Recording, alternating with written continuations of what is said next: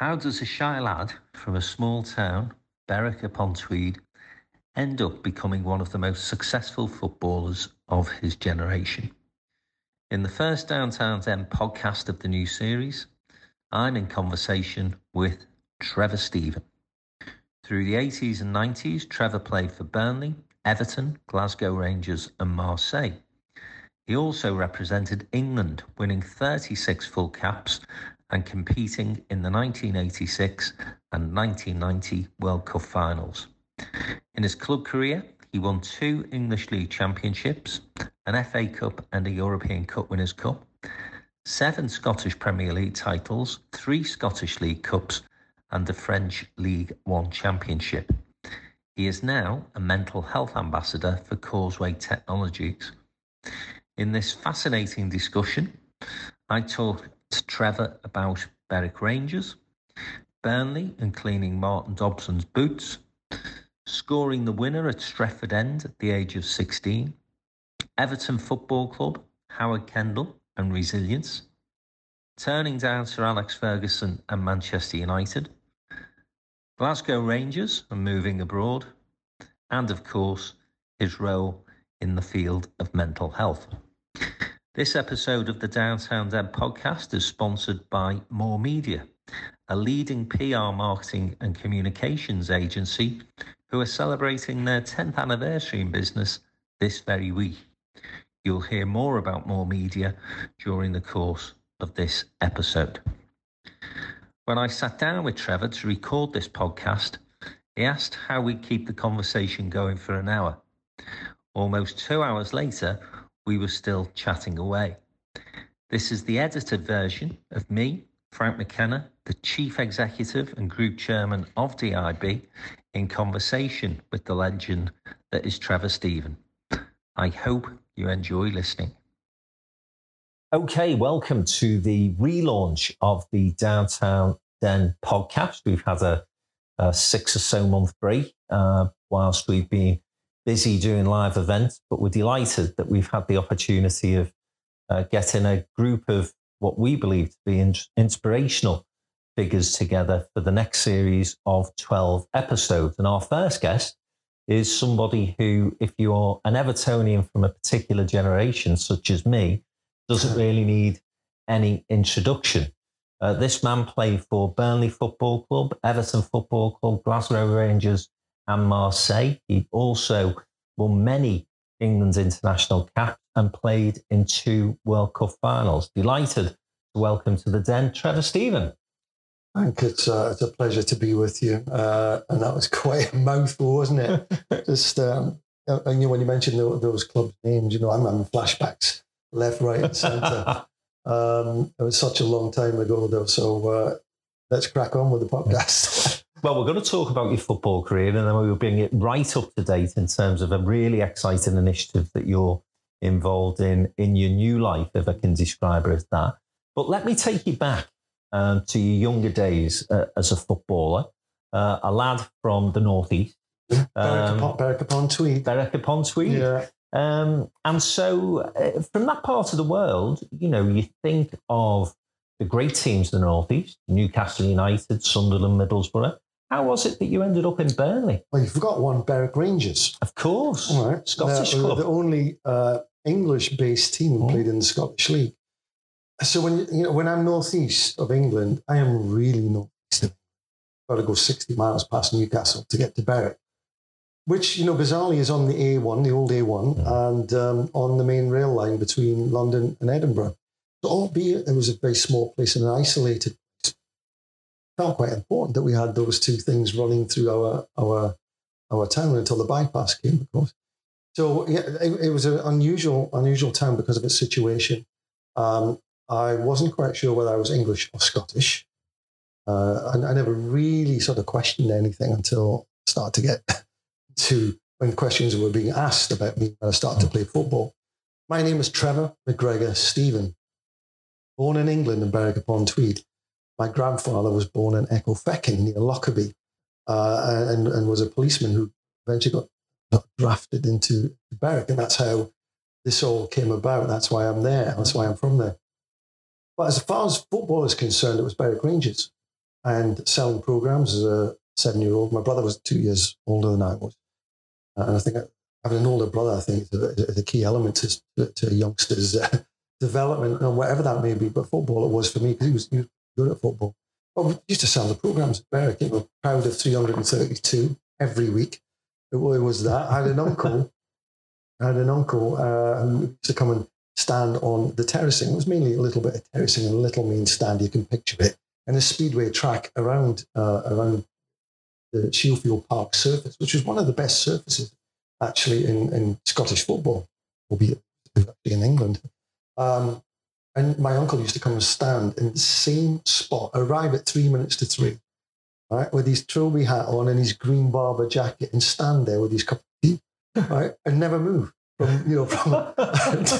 just watch the game.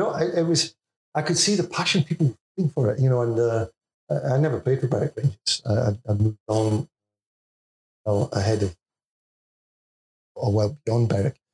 But that was my start. I went to watch Newcastle United a few times with that very same uncle, who was a closet Newcastle fan. But it was difficult to get down the A1. It was a 90-minute drive. So I used to go and watch Newcastle a few times. I became a Newcastle United supporter. So whenever anyone asked me, initially, who did you support? Who would be your team? Well, it was Newcastle United, until football became an actual reality in my life at 16, when I started to, join the professional football club. So that's where I come from, and that's it was an unusual pathway, and one that I'm quite proud about, because there were no, sort of not mentors, but no one had walked that path before from the small town of Berwick upon Tweed, and I was sort of the first one, the pioneer of it, I suppose. So I'm quite proud of that, because it was more of a rugby playing area. I went to a rugby school from the age of 12, 13, and it was rugby more than football. So I was only playing 4 or 5 competitive games a year, and generally getting stuffed. We'll go down to Newcastle and play North Tyneside or something like that in our minibuses. We used to go down, get a thrashing in the morning, and then go watch Newcastle in the afternoon, right? But we knew what was coming. We'd get beat 18-1, 21, but I'd make sure I'd get the one. Right? That was it. And is that where you got spotted on one of those games? It was on a little Sunday afternoon visit down to a little trial. I don't even know what it was for, but my school teacher, there's always a mentor in life, isn't there? Yeah.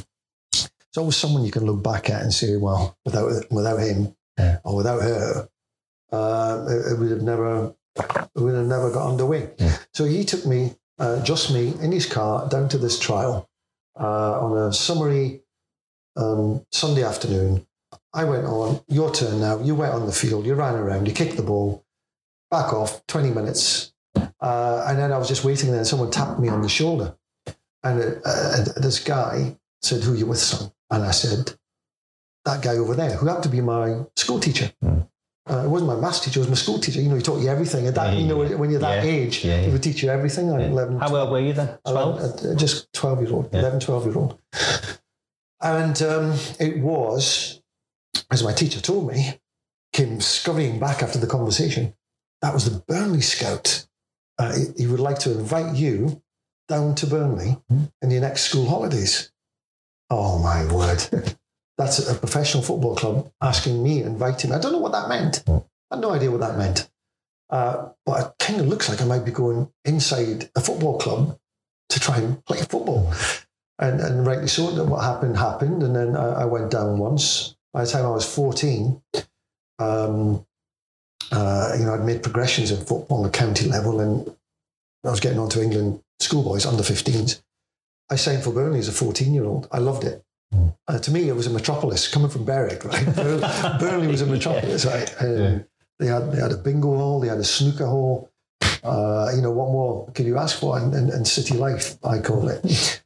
So I felt at home. I felt at home there. The scout actually was a guy called Peter Kirkley, and he ran Wallsend Boys Club, which had a variety hugely of famous place, of your Carricks of this world. Gaz's played there, and I've been a conveyor belt of professional of young footballers becoming professionals and going on to great things.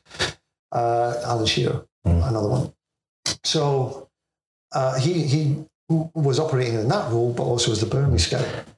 A couple of things on this. So you go back home, and how do you break the news to mum and dad that you're off to Lancashire, which was a hell of a way in those days, particularly? Oh, you wouldn't believe it, right? For me to get down there, it was obviously exciting to tell my mum and dad. I didn't tell them. The teacher came in with me and said, "Oh, this has been great. He's done so well today. He's been invited to Burnley Football Club," and it was high fives. But that was before high fives actually existed. So it was just sugar the shoulders. Well done, well done. I mean, we're kind of used to that. We had used to the fact that we used to win stuff. I said about my older brother, who was very key. He played football with his older pals, and I sort of went along, and I was good at sports, and became competitive with those lads who were older than me. And he was very much part of my development. But we had a five-a-side team around the villages around Berwick, and we were called DD5, which stood for Double Diamond 5. Do you remember there's a beer called Double Diamond? Double Diamond, yeah. Right? We were called the Double Diamond 5, too wonderful for words. Right? Right. So that was the name of our team, DD5. Oh, fantastic. So we went around winning all these little trophies. So you had this little cabinet of trophies by the time you're 13. And off I went to Burnley. The first time I went down with the school teacher who kindly took some time off his holiday and came with me because I think he wanted to be a bit excited as well. Yeah. So I went down 4.5 hours across the Pennines, down the A1 across the Pennines on those ridiculously scary roads, particularly in winter, and got to Burnley and stayed in a little B&B, which eventually I would have my wedding reception there. For the life of me, I can't remember the name of it at the moment, but it will come back to me. So we stayed, and I was a very shy boy, extremely shy boy. And I found it very difficult being amongst lads from Cardiff, Belfast, Manchester, Newcastle, London, generally the cities where these kind of battle-hardened kids were coming from. And I was quite shy and didn't have the conversation, didn't have the jokes, didn't have the haircut, didn't have the latest clothes. I found that quite stressful. You go to be relieved to get into your room at the end of something. And, if been down for dinner or whatever, I wasn't one to hang around with the lads, really, which I'm sad about, but that's just how I was. But what I did know is that I can play football and just get me across the white line, and all those voices go quiet, and we're waiting for the referee's whistle, and then that's when I come alive, and that's what it was like for me. And even coming to Everton, that's what it was like for me. Going on, jumping through the years, and we'll come back to it. But I was always like that, and that was a sort of the way that I started to make the steps, and Burnley was that first step. And thinking back to that period of time in football, Burnley had a fabulous reputation for nurturing young talent. Ahead of its yeah, really good setup as far as we used to call them apprenticeships, didn't we? So what was that like? What were Burnley a really good club for you? You think that was a great start to your career? I suppose I looked upon it with a mature head. I was never thinking, Burnley have got themselves a bit of a player here in myself, because I've just played for England schoolboys, right? 7 times. Played against Mark Hughes. Mark Hughes was exactly the same age as me. Wales, England at Wembley at 15. I never considered myself as a star. Couldn't see that. I just got in there, did as well as I could, and let other people judge that, and let's see what happens, with that. But I knew that Burnley, there's an opportunity there that's proven. There's a pathway between that apprenticeship, which is a 2-year, leave school at 16. Again, there's so many things crop up to mind. I decided to leave school at 16, and I was quite smart at school. And I was quite smart because I was that quiet individual who was very, very much didn't want to get picked out at school by a teacher being rubbish. Which drove you to try and be the best. So I passed 8 GCSEs at good levels, and But then I got to Burnley with that pathway in front of me. But I was also aware, as we were doing the boot cleaning and the group of 10 lads brought in each year, that's what they kind of did. Mm. If you got 2 that would go on to the professional contract at 18, that's, it's pretty good return. Mm. And so I was in that process. We'd be cleaning the boots in the morning, preparing the kit for the pros, who were guys up to 34, 35-year-old. Martin Dobson, as any Evertonian will know, was on the books at Burnley then. He'd been to Everton and back from Burnley. So he was in and around the club, and I used to admire him from afar because he was statuesque. He was an England player. He was classy. I could see it. I could smell it as a 16-year-old. And I used to do his boots as well, which was a thrill. And getting my boots the shiniest that I could was another little target for me. Wouldn't say it, just get on with it and do it. So you've gone through that process of being a ground staff member in the afternoons as well after the football training. But I always knew in the back of my mind, I need to make steps quickly. That we don't have time to be average for any length of time. So I listened well. There was a coach called Arthur Bellamy, who was again an ex-Claret. He was our coach, and I quickly moved through the ranks. I'd only been at the club about 2 months when I played my first game for the reserves. In those days, it was the old Central League, it was called, which was, you had Everton first team and Everton reserves. And then that would go then down to the A team and the B team. So I'd gone from Everton youth to the Central League team. And first game we were playing Manchester United at Old Trafford. And there's only maybe, 500 people there sprinkled around. But it's Old Trafford. What a fabulous stadium. I've only been out of school 3 months from someone who's, never really had any great self-confidence. My footballing ability was doing all my talking, and I had to go with it. Right? As a personality, I wasn't ready. I wasn't keeping up with myself.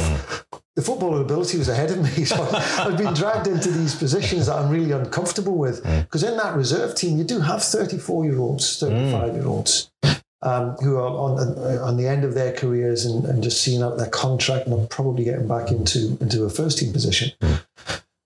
Captain of Manchester United was Martin Buchan, Scottish international. Anyway, cut long story short, we win 2-1. I score the winning goal at the Stretford end. Right, so by the time I'm 16, nearly 17, just out of school, I scored the winning goal at the Stretford end against Man U. Unfortunately, there was no one there to see it. Right? But again, it was just another little stepping stone for big me. landmark, yeah. As another thing to chalk up and don't get egotistical about that. Don't keep humble about it. Don't mention it. Let others pat you on the back. Feel good about it. Think about it when you go to bed tonight or to sleep. Some good memory to think about. Get up tomorrow, make your bed, get motivated, go again. That was really my life. And Burnley was a start. Then I got into the first team. That's when Martin Dobson really became a mentor for me. Who was the manager then, Trevor? He was an ex-Claret from the days that Burnley won, I think it was 60-61, when Burnley won the First Division title. Tottenham won the double, I think, the year after. So that was the kind of level that they were vying at. It was called Brian Miller. Big, tall, strapping Burnley boy, left centre-back. Played for England 3 or 4 times. And there were other people within that side. Jimmy McElroy, the great Northern Ireland international. Jimmy Adamson, who went on to manage some great teams. Adam Blacklaw, Andy Lockhead, all of that group of people. But Burnley, for me, was typical about, Brian Miller. He was like cut out of granite. He was like rock, a stone. Beyond that, Frank Casper, who was the ex-centre forward for Burnley, and he got onto the England squad just about, never quite made it. What a wonderful footballer he was. And his lad now is I think he's director of football at Salford, Chris Casper. And Chris was a footballer for a while, then he went into the coaching. But his dad, Frank, was great.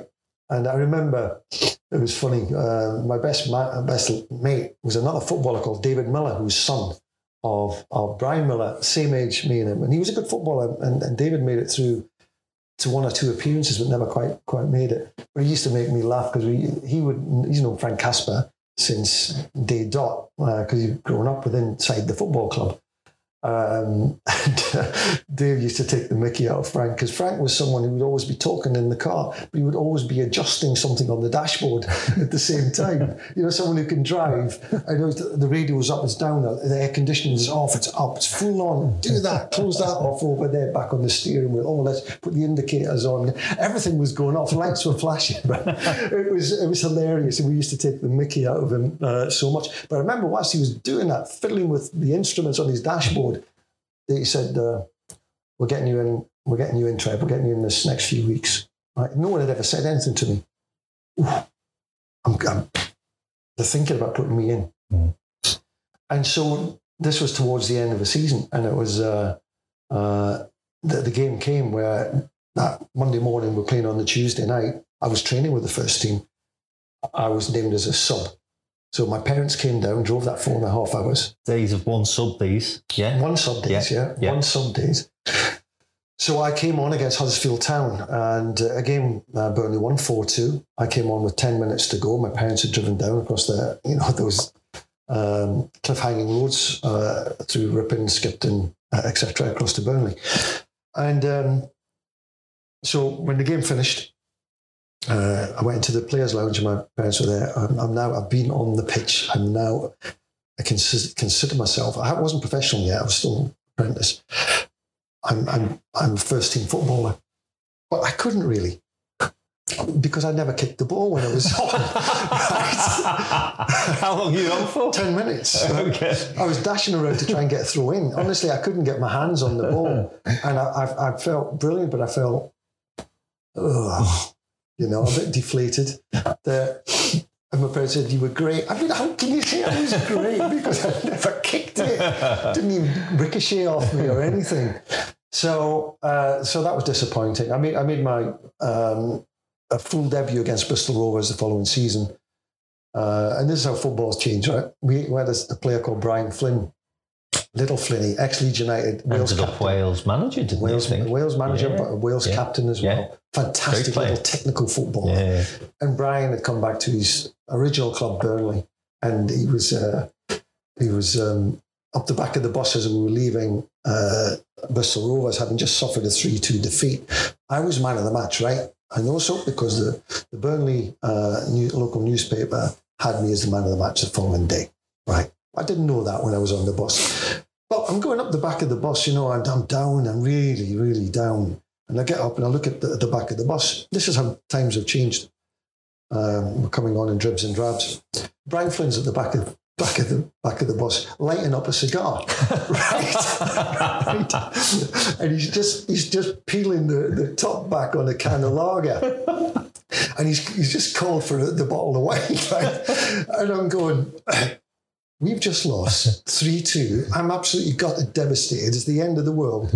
He's getting his lips around a McEwen's lager, having a big old cigar, and puffing it out there. So he's not trying to hide it, right? And I said, is this how it works? Is this how it works? This can't be how it works. And I was relieved when Brian Miller actually came up and said, Flenny, get rid of that effing thing now, right? 3-2 down, and he started to give us a rant and rave about it.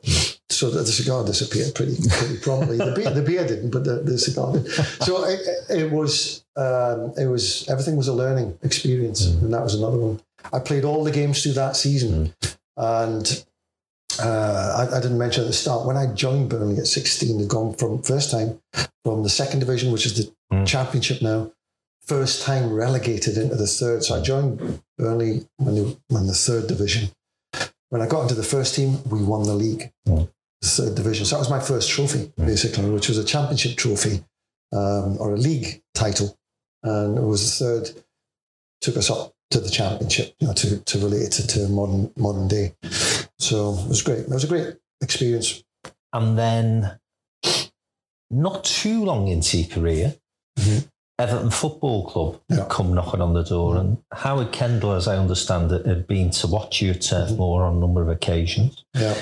I know this because I've spoken to Dobbo in the Everton Lounge, Martin Dobson, who you've referenced there. Have you been talking to Dobbo? You've probably got stories on me that I don't even know I can't about. repeat them on the podcast. But Martin Dobson, of course, had been playing at Everton, and he said that Howard phoned him and said to him, I spotted this kid, Trevor Stephen, what's he like? And he said, almost from the first time he saw you play, he thought, he is a player. So obviously gave you the glowing reference. Yeah. His disappointment was he thought Howard might have phoned him for a call back because everyone was struggling a bit at the time.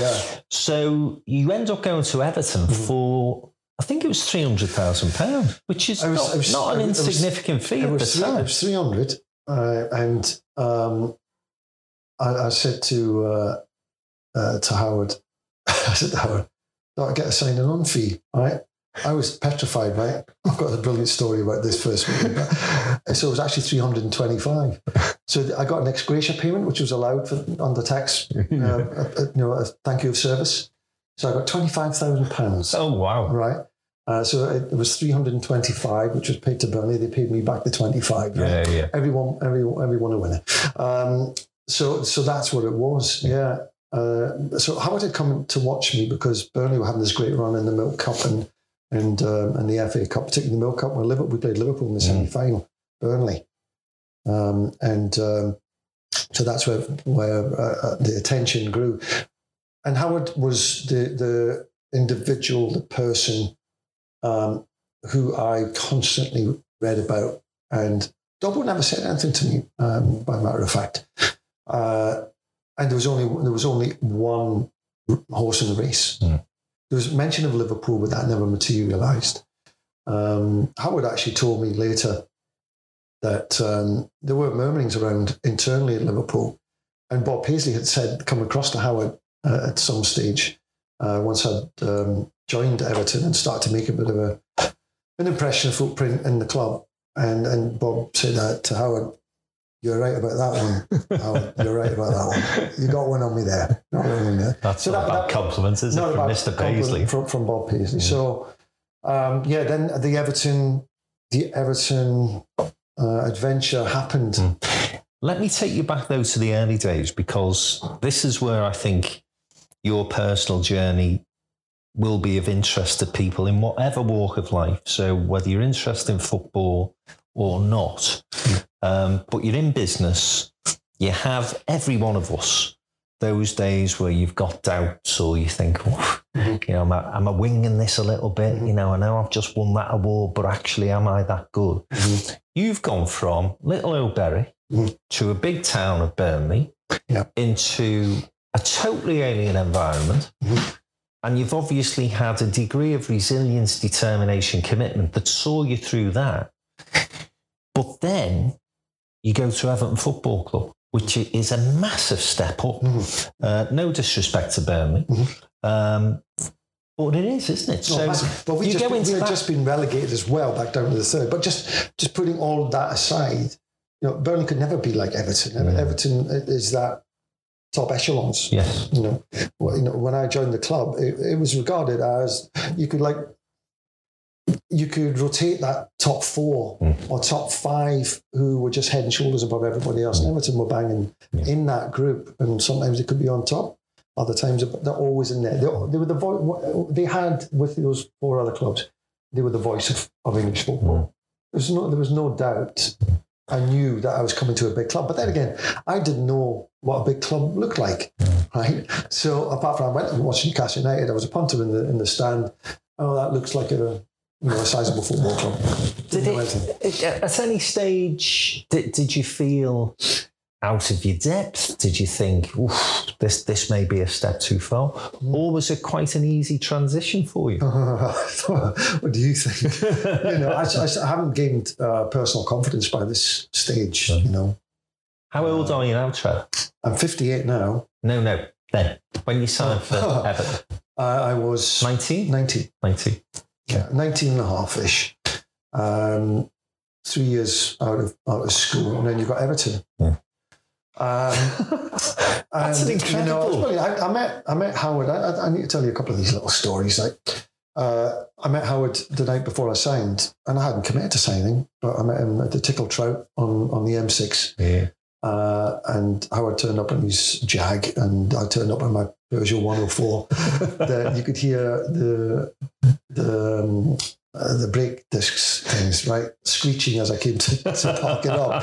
Right, I had no money, I had nothing. This was my opportunity, really. And I went in and we talked football. And I was a central midfield player at Burnley. I played with Tommy Cassidy or Brian Flynn, and double played at the back. Mickey Phelan, all these people. And Howard was telling me what he sees, and he saw me on the right-hand side of a 4, right, on a 4-4-2.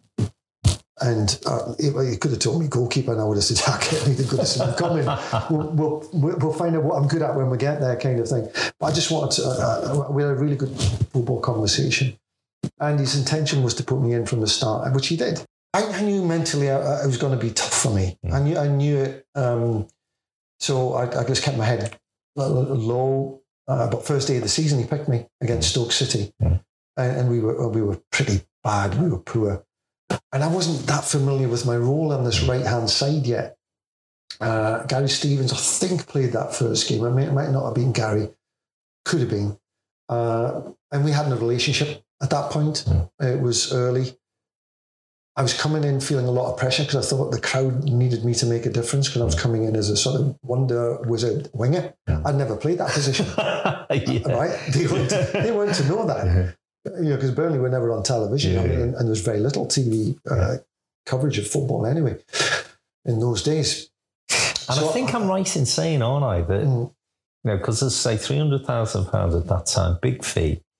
And I think Adrian Heath was at the club. He come for 750, so he was a big sign. There's a lot of pressure on him. Hadn't McMahon been sold to pay for me? Yeah. Literally. So there was an expectation, wasn't there? That, because Stevie McMahon was local lad, bit of a hero to the Evertonians.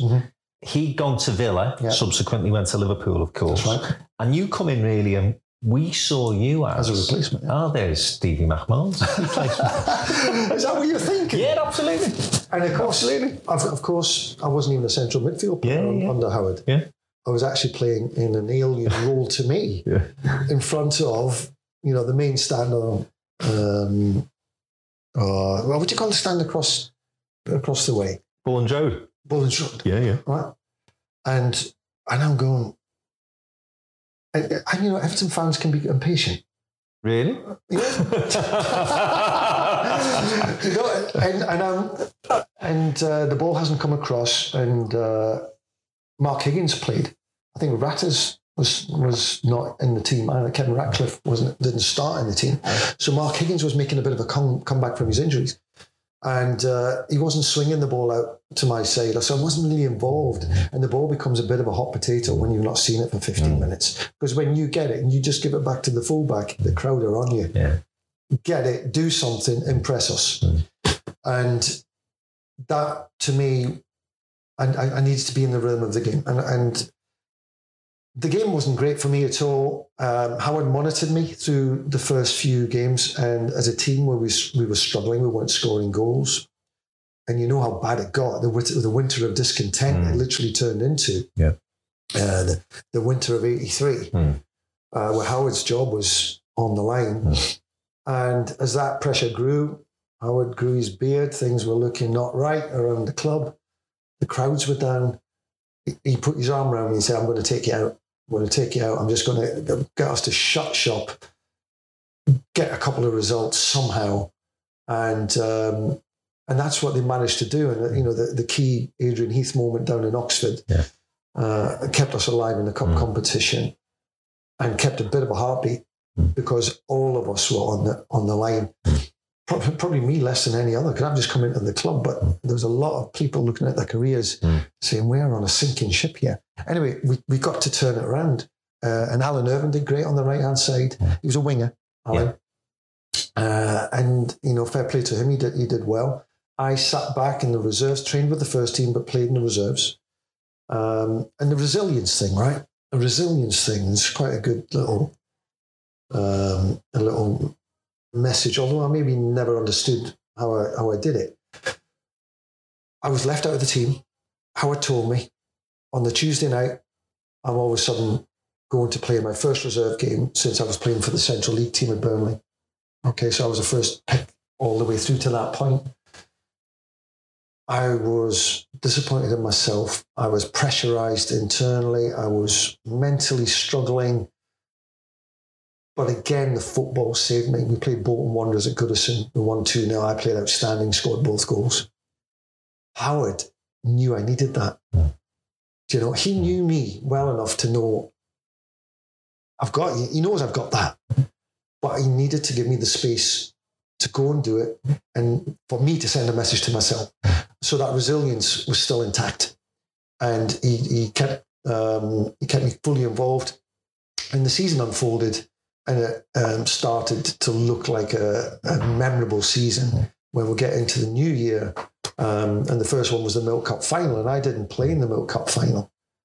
Alan Irvine played, and we were unfortunate. We lose in the semi-final. I thought the Wembley performance was great save by Alan Hansen. Absolutely, yeah. Picked it up, laced the ball, literally, out. Literally, things go for you, things don't. Liverpool were a great side. I mean, look at their players individually. They had proven track record of being winners, which is always a nice place to be. And we were trying to get somewhere near that. Losing the Milk Cup, but it gave a sense of belief. And I was feeding off that and training extremely well. I trained, if you ask any of the lads, I was probably the best trainer because I always felt to get the best out of me on a Saturday, I had to prove to myself I could do it midweek. I had to prove it to myself. I didn't leave it to chance. And I always felt whatever the opposition that I'm up against, I assume that they've got the same mental thought process as I have. Leave nothing to chance, have no regrets, and go and try and play to your best of your ability. Keep resilient, keep strong. If the game's not going for you, just try and if you're going to have a bad game, not make it a terrible game. And be maybe less influential, but you can still do a job. You can still keep a balance to a team. So that's how it worked out. So in that sort of 84, so the sort of 83, 84 season, two things I wanted to sort of pick up on there. First of all, whilst you're out of the first 11, what's your relationship with Howard like? Is he staying close? Is he talking to you regularly? Yeah. And then when did it turn round for you? Can you remember when you got back into the side? Well, it came after the Milk Cup replay. It could have been a couple of games after that. But he kind of made up his mind that I was ready. He'd always kept me involved right in the training sessions. He could see that I was consistently able to work my way around these players. And he talked to me about the role. And Gary Stevens had embedded himself into the team at that point. I can't remember which game it was, but he brought me back in. But the big plus for me was the semi-final at Highbury against Southampton, where he picked me. And that could have gone to Alan Irvine, could have done. But he picked me. I didn't last the full 90. I think I came off after 80 minutes or something. And we won the game through Inch's header. Fabulous FA Cup final in the bag, second FA Cup, second Wembley appearance for the squad.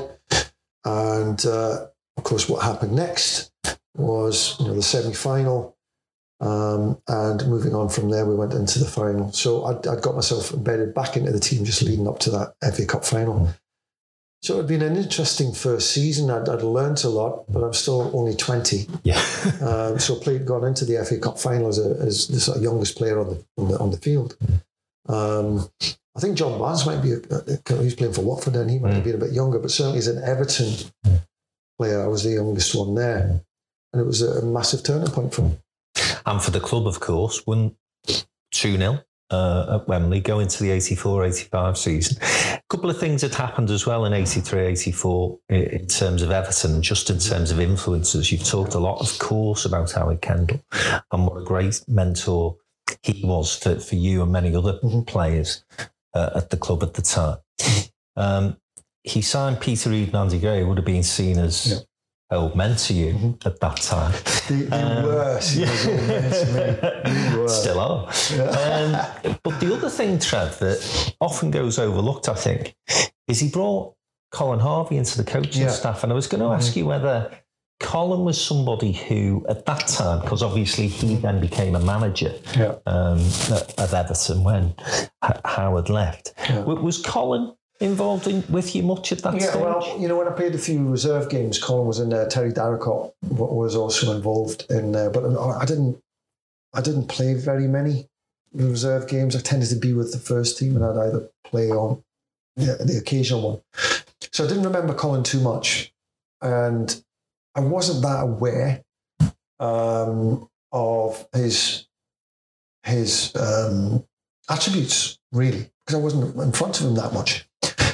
So when that official move came and he was very much there every day, then it became very, very clear to me, this man is no nonsense, sees the game clearly, gets a message over clearly and firmly. Still one of the lads, Pally, but in small doses.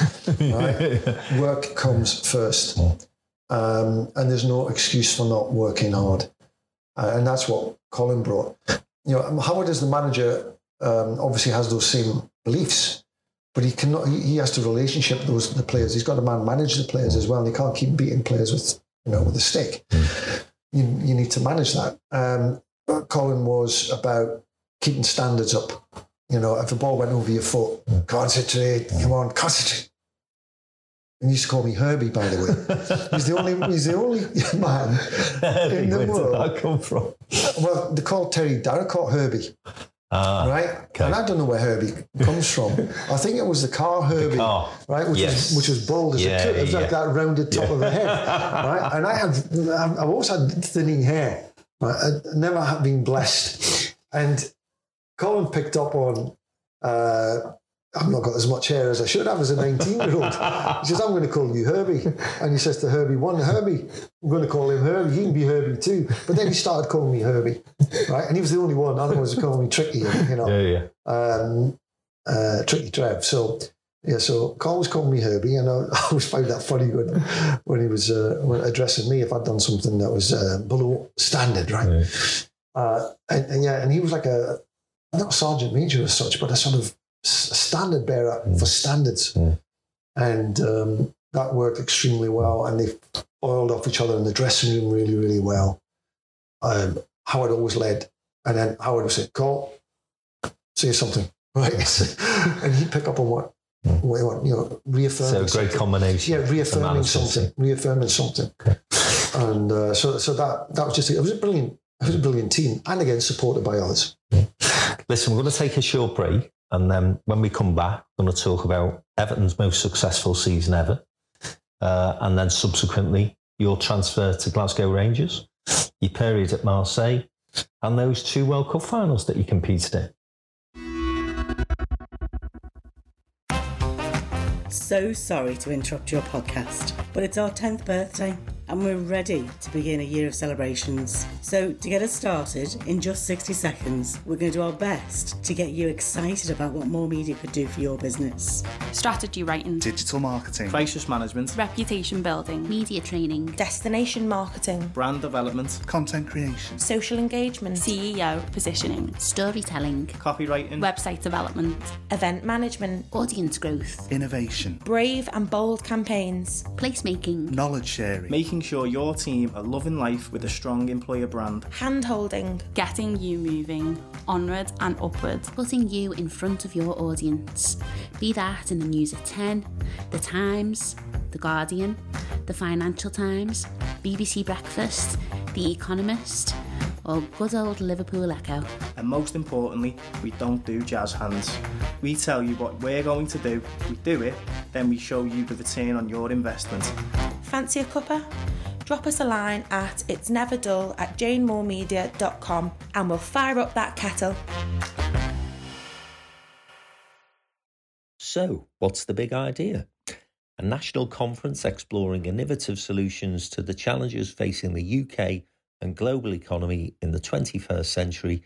The inaugural DIB Business and Innovation Conference will take place on Thursday, the 2nd of March 2023 at the award-winning Spine Building in Liverpool's Knowledge Quarter. Leading entrepreneurs, academics, opinion formers and politicians will be offering innovative solutions to the key issues that are exercising decision makers not just in the UK but across the globe. Sort of things we'll be talking about, well, the economy and the cost of living crisis, technology, health, energy, net zero, infrastructure and public services.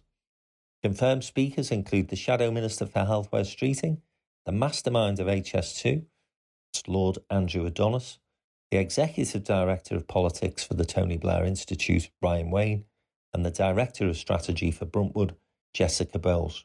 More speakers to be announced for this amazing conference. To book your tickets, visit allthewsdowntowninbusiness.com. We look forward to seeing you there and asking you, so, what's the big idea?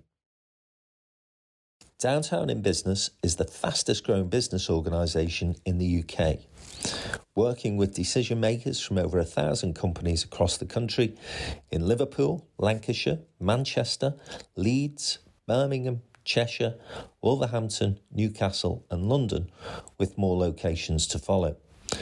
Through an extensive and exciting events programme and through our social media platforms, we connect our members with other businesses who can help them grow.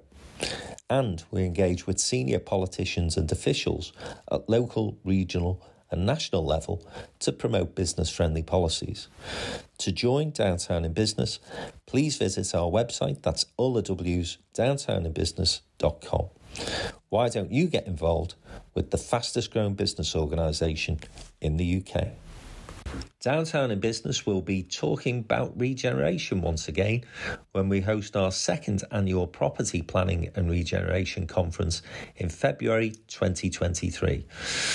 We'll be heading to the Burlington Hotel in Birmingham, focusing on priority issues for the property industry, including the levelling up agenda, net zero, planning laws, housing development, high streets, infrastructure and partnerships.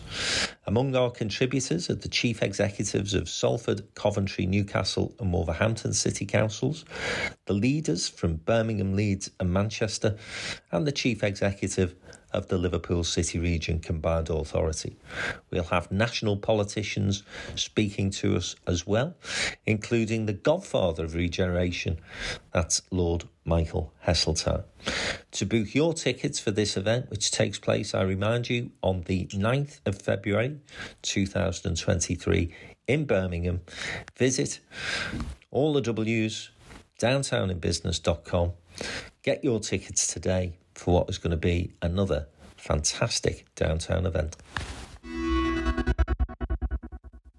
Welcome back to the relaunch of the Downtown Den podcast series. Delighted to have Trevor Stephen with us for this first episode of 12 in the new series.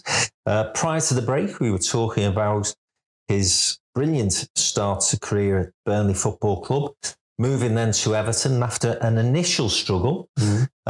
We then have the FA Cup success, and we're now in the 1984-85 season, an historic season as far as Everton are concerned, the most successful season in the club's illustrious history. And Trevor, you an absolutely integral part of it. I think I'm right in saying that you played almost every game. You certainly played in all those key matches that people remember.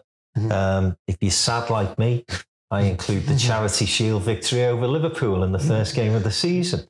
But then we go on, of course, win the European Cup Winners' Cup. We win the League Championship. We come very close to winning an historic treble. Now, you referenced the documentary Howard's Way. All of the stories have been well worn and well told now. So I want to focus on couple of slightly different things, if we may, in terms of our conversation today. Because if you're an Evertonian, you'll know all those stories anyway. if you're not an Evertonian, you're not going to be that interested. But you mentioned Howard Kendall spotting you as a central midfield player for Burnley and then saying to you, I want you to operate as a right-hand side of midfield player, where obviously not only were you effective for Everton, but you had a great career winning many caps for England.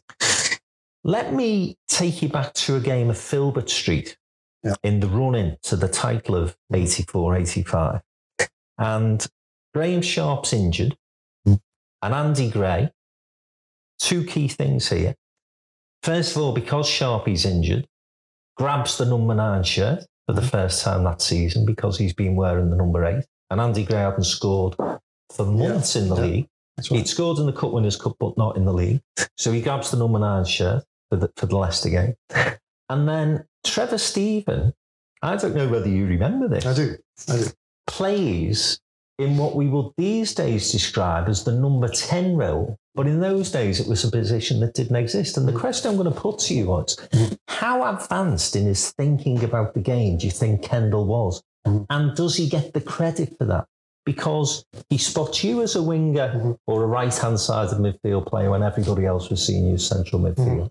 And then he spots, for that game at Leicester, there's a position here where we can really exploit. And that game demonstrated that.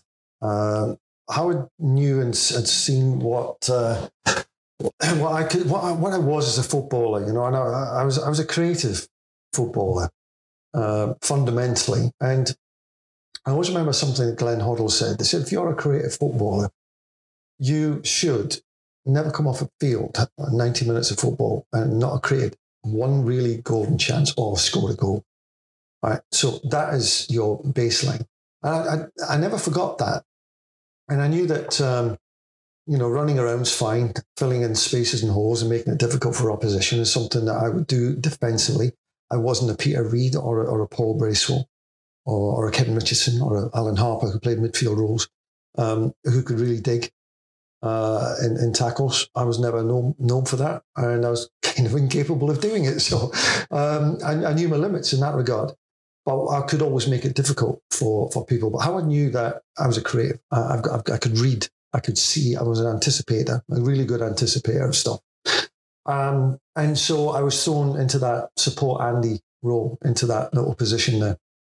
And Andy got off the mark. I was involved in the goal, but it was eventually Sheeds who gets to a byline and clips it. Andy knocks it in from a yard. You could see on Andy's celebration how much that was. And you're right, he had the number 9. Couldn't score for, honestly, for love nor money. And that goal broke the glass ceiling for him. Each game was so important for us. We couldn't afford to drop points. Liverpool were breathing down our necks and we couldn't afford slip-ups. The second goal I thought was really, really very typical of Everton at the time. We could create stuff out of nothing, really. Pat van den Hauwe gets the ball, and Pat was a right-footed player that played at left back. Had a pretty decent left foot, got to say, and don't underestimate that. But his right foot was what he was far more comfortable with. He pulls the ball inside, and I just saw this space that I can run into. And when the ball comes to me, I'm already seeing Andy, the yellow shirt, just on my eye. So, right, if I can get this and knock it towards goal, get it past the first defender, Andy has got a run in here. So that's what I went up and did. And of course, it came off. And the ball took one bounce and Andy hit it. Right foot, bottom corner. And this is a goal that's not planned. It's because we had good footballers with good vision and good anticipation. Andy is imagining me winning that ball. He's imagining, and I'm imagining his run. And the two things come together, create an opportunity. And then his calmness in front of goal needs to do the rest. And that's what happened there. But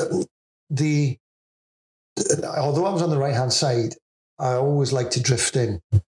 And that's always gave Gary Stevens that opportunity to use his athleticism down the right-hand side. And his ability to recover position was second to none. and got Gary a lot of England caps as well. And we had a brilliant understanding. So he knew when I was coming in, that leaves him to go. Gary didn't come in inside very often. If he did, he tended to end up having a shot at goal, and he was quite successful from time to time with that. But I could fill up, wear a few hats, and if Sheeds wasn't available for any reason, then I could go and play on the left-hand side, and Kevin Richardson could go on the right, and we could like swap that around. And mid-game, we could swap that around as well. So we started to have little bits of variety to what we could do, and I could play a part of that. And I enjoyed making goals. I really enjoyed scoring goals. You know, I'm like any other youngster at school. You want to score goals. And when I was at primary school, you know, I scored 36 goals in 8 games or something like that. And I never passed to anyone, but to be honest, I was a greedy little bugger. Wanted all this stardom as a school kid.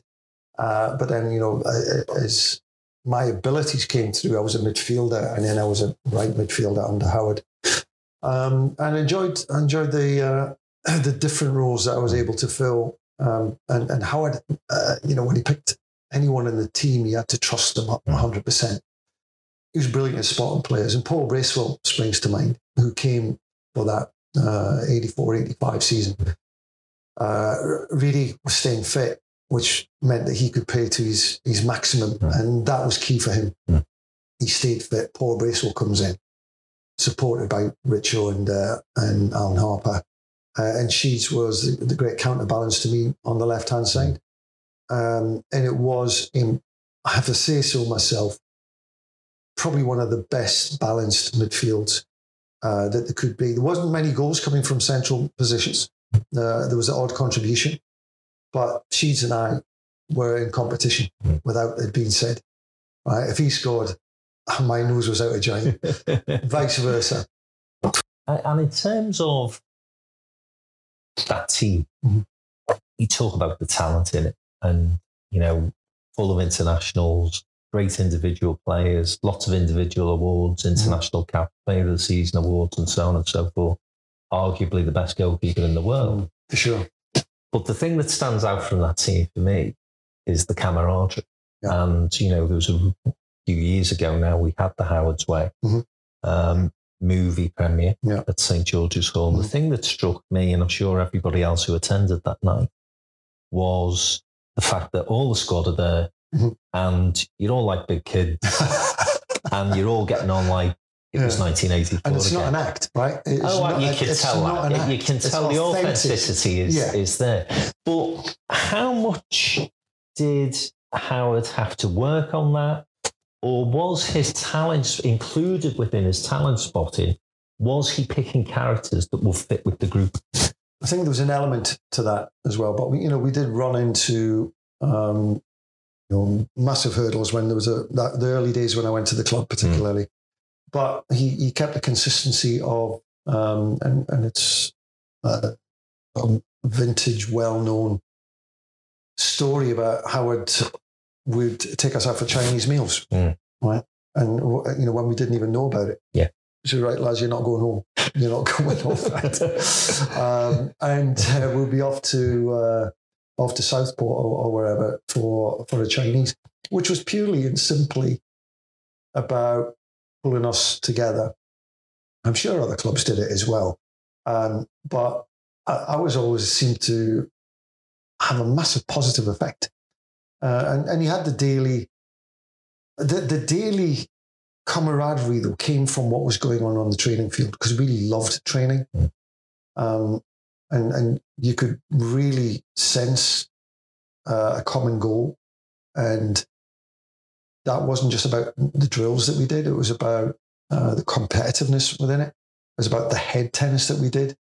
Howard and Colin used to be fully involved in that. Howard was still a really good player. Colin had slowed down because of his hip, but Howard would be part of it. The communication that Howard had with and the attention to detail, and then communicate that, was superb. He would stop something and just turn your body around, turn it around, get out there, get yourself back onto the white lines. For me, get back on the white lines, make it as big as you possibly can. Gives everybody space. It gives not only you, if that defender comes because you go wide, it's given Andy Gray, it's given Inchy, it's given Sharpie 10 yards of space. And it could be frustrating at times because you're not getting involved in the game, but it was such a key thing. Yeah. So we didn't play football by numbers, but we did have structure. And Howard made sure that was understood. But if you're not enjoying your job, you're not going to be as effective as you can be. And those guys, as I say, still to this day, you all get on famously well. Mm-hmm. So, as I say, listen, Trevor, you and I could reminisce and have to about all the goals, all those great moments, the Bayern Munich night, the disappointment of the United defeat at Wembley, of course. No good repeating that because, as I say, every Evertonian will have heard all those stories. But we then go into the 85-86 season. Disappointment, of course, because Liverpool win the double. Mm-hmm. I still, without a bias bone in my body, think we were the better team that season. We were unfortunate with a couple of really bad injuries. Brace and Neville. And Neville, right. Come on. But what was the impact of Andy Graham, and, you know, one of the greatest strikers the country's ever seen, Gary Lineker coming in. You know, Gary comes in, scores 40 goals, but we don't win a pot. Yeah. You ask Gary, best team you ever played for? Yes, absolutely. You know, and he's very clear. Yeah. By a country mile. And he played at Barcelona, played at Spurs. Obviously started at Leicester, then, you know, stepped into the Goodison fold. Gary was not a great player with ball to feet. He was an anticipator. He's got a production company now called Goal Hanger, right? That's what he was. Yeah. He was a goal hanger. And we had to change the way that we played, which meant a little bit as far as delivery in from wide, in quicker, get it in faster. But certainly from deeper positions, get the ball over the top and let him identify the channels. Because of his pace. The channels, yeah. And our delivery from distance as well was superb. Yeah. You know, where I came from me a bit, but more Sheeds, but definitely Kevin Ratcliffe. Yeah. And coming out of midfield through Paul Bracewell, particularly. Gary was being fed chances, and his ratio of execution of these chances was incredible. Yeah. And so why change a formula? What impact it had on me and Kevin Sheedy is that we halved our goal tallies. Yeah. So where he gained, we can't say we lost. The game just changed for us slightly. For me personally, I enjoyed the 84-85 team, particularly because of the style of play that we had. We had to change it to get the most out of Gary Lineker. Gary was quite funny because he was brilliant. He was very much involved in the group.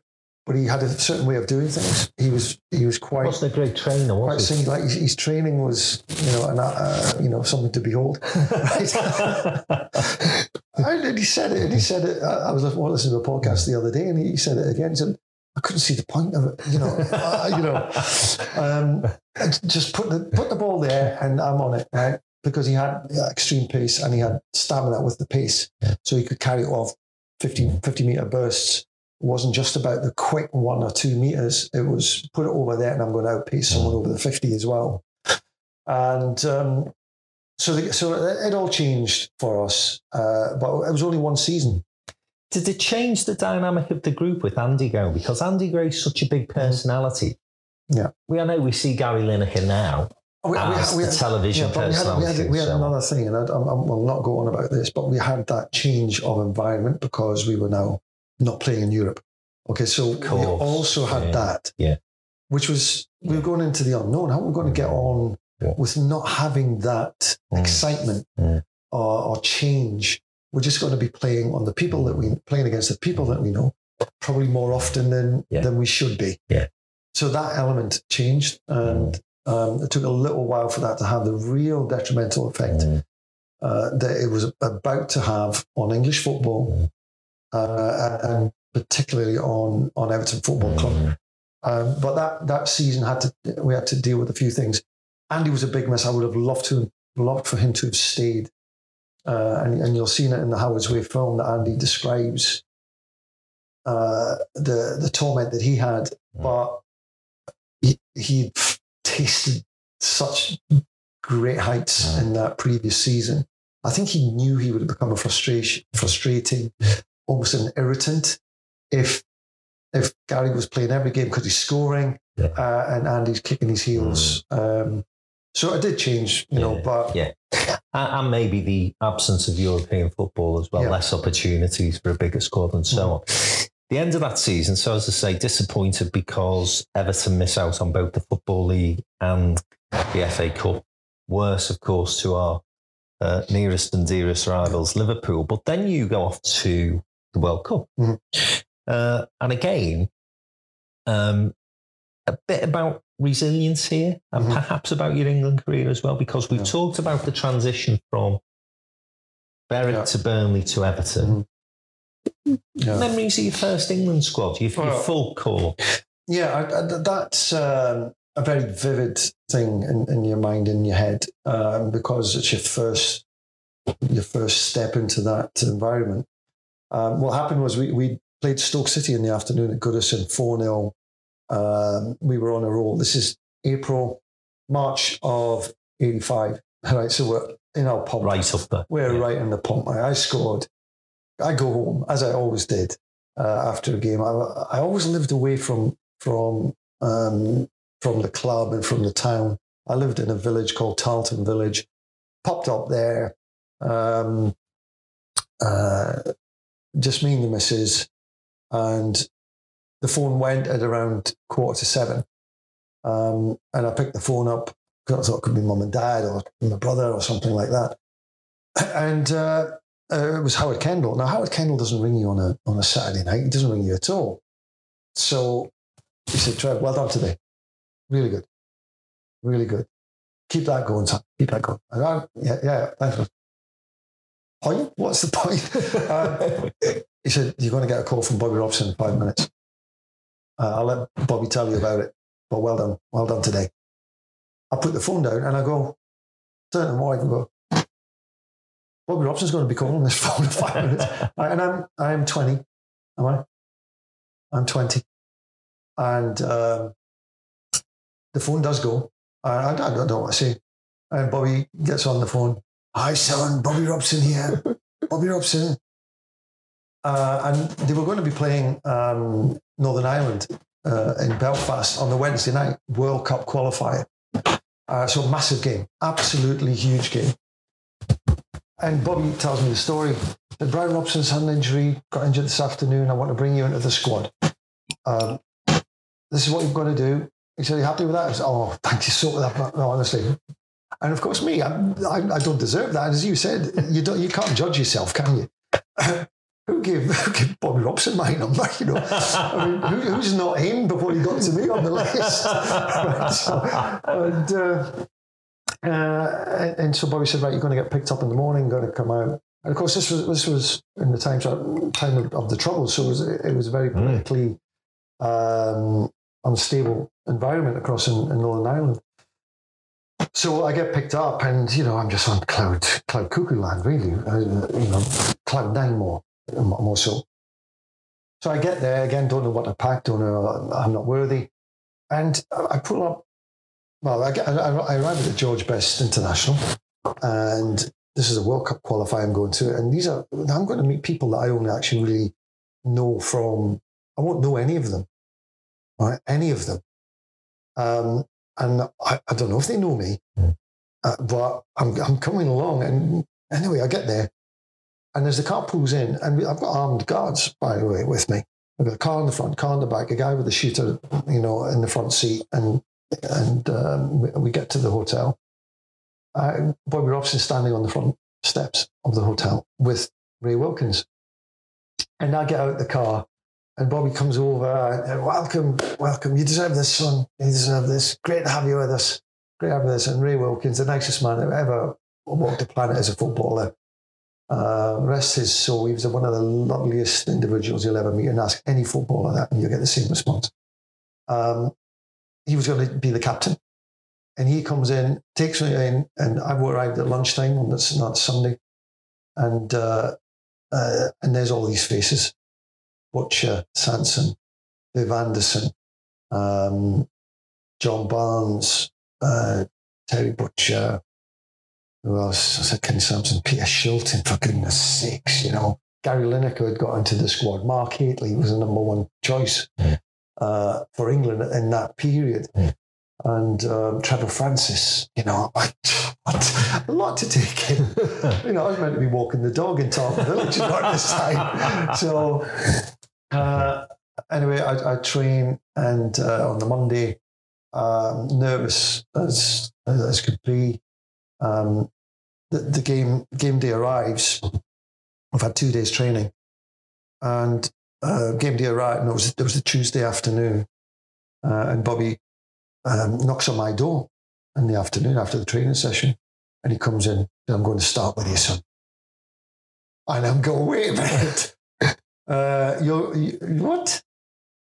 You're going to play? We're going to have Hoddle, Wilkins in the middle, you on the right, Barnsley on the left, Trevor Francis and Mark Haitley up front, Viv Anderson behind you, Terry Butcher, Terry Fenwick, I think it was, and Kenny Sanson, Peter Schill.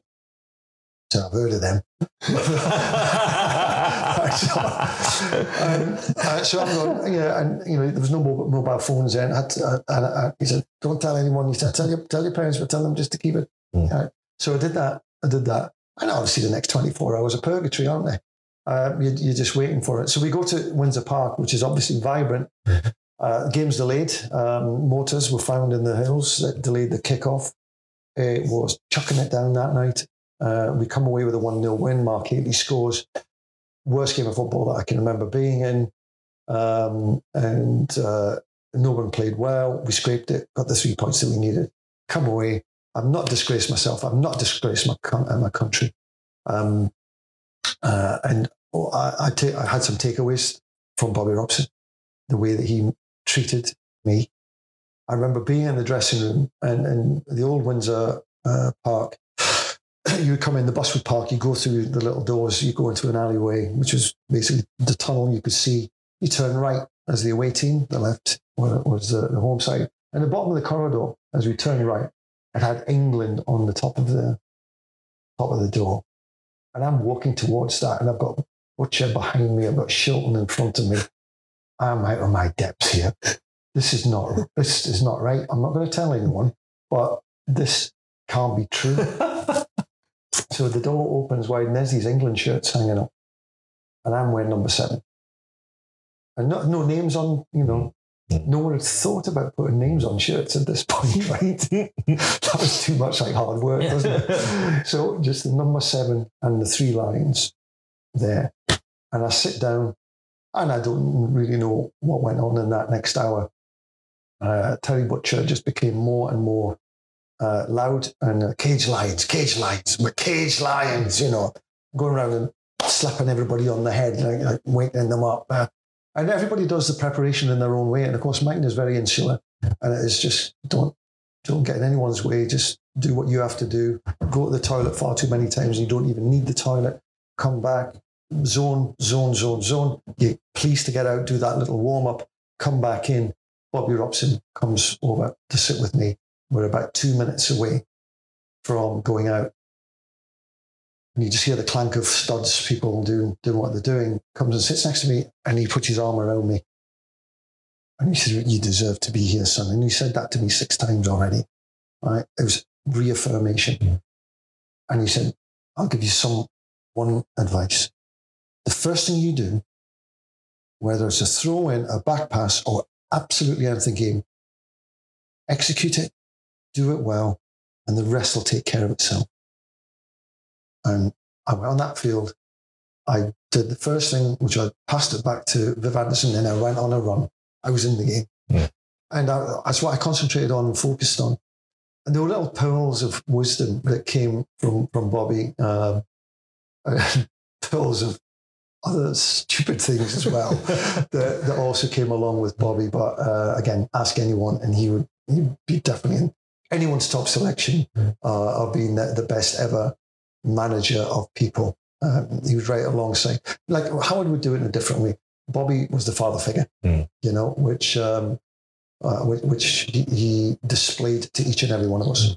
86, 87 comes on. And the point I'm going to make to you here, and again, I'd be interested to know what Howard Kendall's sort of persona was when you come back from Mexico, because you've had the disappointment of the double, you've had the disappointment of going out of the World Cup, albeit to a wonder goal. I know we talk about the hand of God, but, and I think it was written in the stars that Argentina were winning that World Cup, and Maradona was one of the, I think, the best. He deserved to. He deserved to win it. His performances were incredible. How does Howard get the England lads in, or are you just all thrown into the squad? You probably train a bit late, go back into training later, and so on. How does he sort of manage that situation? Because you've gone through the double disappointment, then the World Cup disappointment. Is he talking to you in a different sort of way? Well, do you know?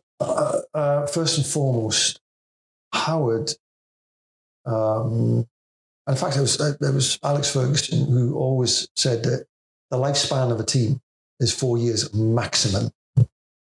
And even then you've added 1 or 2, but the bulk of a team can only last that long. And Howard already knew that. Howard knew this before Ferguson, in my regard, because he was already doing it, mid-80s. And we weren't resting on the laurels. He was, again, using his eye and started to bring in players. And he'd served Gary Lineker, hadn't he, by this point? Gary Lineker had gone, right? I mean, that was probably a catalyst for a lot of things that happened. But there would always have been progression, because separate to that, that midfield area, I moved inside, right? Neil Adams appeared. So I would be out there sometimes, but inside more regularly. Peter Reid was injured a bit. Brace was unavailable. We really shuffled the pack, right? And we brought in Paul Power, Kevin Langley, Neil Adams. Paul Wilkinson had come in a bit early, of course, but he'd had to bide his time to get a more prominent role. Wayne Clark. Just when you think of it, all right, the guys who came in, not on massive reputations, but Howard knew something that I don't think anybody else was seeing. And how he treated us coming back off the World Cup is he knew that we are the sort of foundations and the pillars of the team going forward. And we're playing at the highest level. He can depend on us, for goodness sake. Now, how can he add ingredients around there that's going to be competitive? And he did that. I mean, who goes to Man City and buys a 33-year-old fullback? Right? Because psychological, resilience, turns up, gives it all, competitor, great in the dressing room. That's it. That's Paul Power. Neil Adams, got a chance. Get him out there. Let him see if he can do how Trevor progressed. Let's see how he goes. And he added and contributed. Everybody did their bit. And it didn't look like a championship winning for me group, did it? It didn't. Again, we're going into that next year without European football. So you had to start thinking a bit differently about your squad. But Gary Lineker going was a major blow for us, really. We kind of got to know him and really were thriving with him in the team, going a certain way, but we're going to be, it's either us or somebody else who's going to win the league title. Looking at that squad with Howard had put together, that doesn't look to me that it's primed for glory, right? But how wrong was I, right? We managed it. And people like Adrian Heath were given a star role again. And she was I think Alan Harper played more games than he would have anticipated. Paul Power plays every game, I think I might say. Pretty well. I remember I was going to ask you about this, actually. You moved sort of back into the middle, but we win the league title, Everton win the league title 86-87. And then Howard departs. And again, this is where I wanted to come back to the team and the camaraderie bit. Because you've just thrown some names in there. And, I don't want it to sound too unkind, but you've said it yourself. It doesn't look on paper like a championship winning squad. So Langley, I think we got him from Wigan. Adams, I think we got from Stoke. Paul Wilkinson. all good players, but not players that you would necessarily say, well, they're going to walk into a championship winning team. Yeah. But somehow, you guys made that work. Howard leaves. Colin comes in. Yeah. First season, it's disappointing. Liverpool, during that pre-season, signed Beardsley and Barnes. We didn't sign anyone. Yeah. And I wonder sometimes whether that was Colin trying to feel his way into the job. But then we bring in, I think I'm right in saying, Neil MacDonald, Stuart McCall, Pat Nevin, Cotty, and Tony Cotty. Yeah. And I just wonder, I don't think there is a level of the 84-85 team, but I will place those 4 players alongside the 86-87 team and say, actually, they're better players. Why didn't that quite gel, do you think? There's a couple of reasons. And it's about camaraderie. It's about the game had changed somewhat. Monies had started to change. There was a bit more money in the game, driven by the likes of Gary Lineker going to Barcelona, ups the ante. There's a value on a player now. It's gone. You bought for 800. There's 3 million. There's money starting to whirl around in the game. When those signings were made, I was 3 years in to a 4-year contract. I was coming up for my 3rd year, and I was just about completing my 3 years of the 4-year contract. Summer of '89 was the end of my contract. I hadn't had a new contract since 1985. Right, so I was still on young boys' salary, really. Right? And you've won all those trophies. I won the trophies. But I was on the sort of being the World Cup. Yeah. I was on the basic level. Winning the FA Cup and winning the league title and the European Cup Winners' Cup. I was on 400 quid a week. Right. But when we won the championship, Howard doubled the income. So it was around £1,000. And by the time Cotty and Nevin was coming in, it was 4 or 5 times that. Right. So they were getting 4 or 5 times what we were getting, right? So that's not going to... And in any business... And that's not Colin's fault, by the way. No. That comes from... That's the board, a sleepy board. Yeah. A sleepy board. Yeah. Who are probably in the unknown because everyone's still reeling about, what's the future of this game? We don't have European football. We don't actually know how long this is going to be. Where are we going? How are we developing a football club? And we weren't getting any answers. We just thought we'd buy some new players and see if we can win the league. But there was a negative effect. 1 or 2 players had left and I was still there. And I didn't get offered a contract until, 3 months before my contract was due to end. So it was far too late. Yeah. And suitors were starting to come along and we were still not playing in Europe. And the team was showing weren't progressing. But again, that togetherness wasn't as it should be in comparison to the championship winning side. Sadly, it worked out like that for me because it was difficult leaving. And I loved Everton, loved the fans, I loved the great times. Never to be repeated. Best days of my life. Although I won a lot of titles after that. That going from nothing major, apart from the Burnley 3rd Division Championship, to the kind of trophies that I'd seen on an annual basis being lifted by the greatest players in British footballing history. And to have lived that and lived it in Everton Blue was just, it's made my life. Simple as that. It has. And these are the not the scars, but the tattoos of what you've actually what you've managed to achieve. And leaving Everton was very, very difficult. So it gets to that point that the decision is made, and I've had to say to Colin that it's going to go. I've got to go. I have to take this next step. And I actually wanted to move abroad because that was becoming a livelier Serie A. Monaco particularly was Sampdoria, Sven, was down there, and there was interest in all of those things. But in the end, the serious ones came from Man United and from Rangers. And I was invited end of the season. It was out there, and I have to say this: I was getting a bit of stick from the Evertonians in the last few games where it became public that it looked like I was going to leave. And the FA Cup final against Liverpool. I think you played centre mid that day, didn't you? Centre midfield, with Stuart McCall, and it was my last game for Everton. Yeah, and it was a very, wasn't it? It was after Hillsborough. Yeah, it was a very surreal period of time. Yeah, game.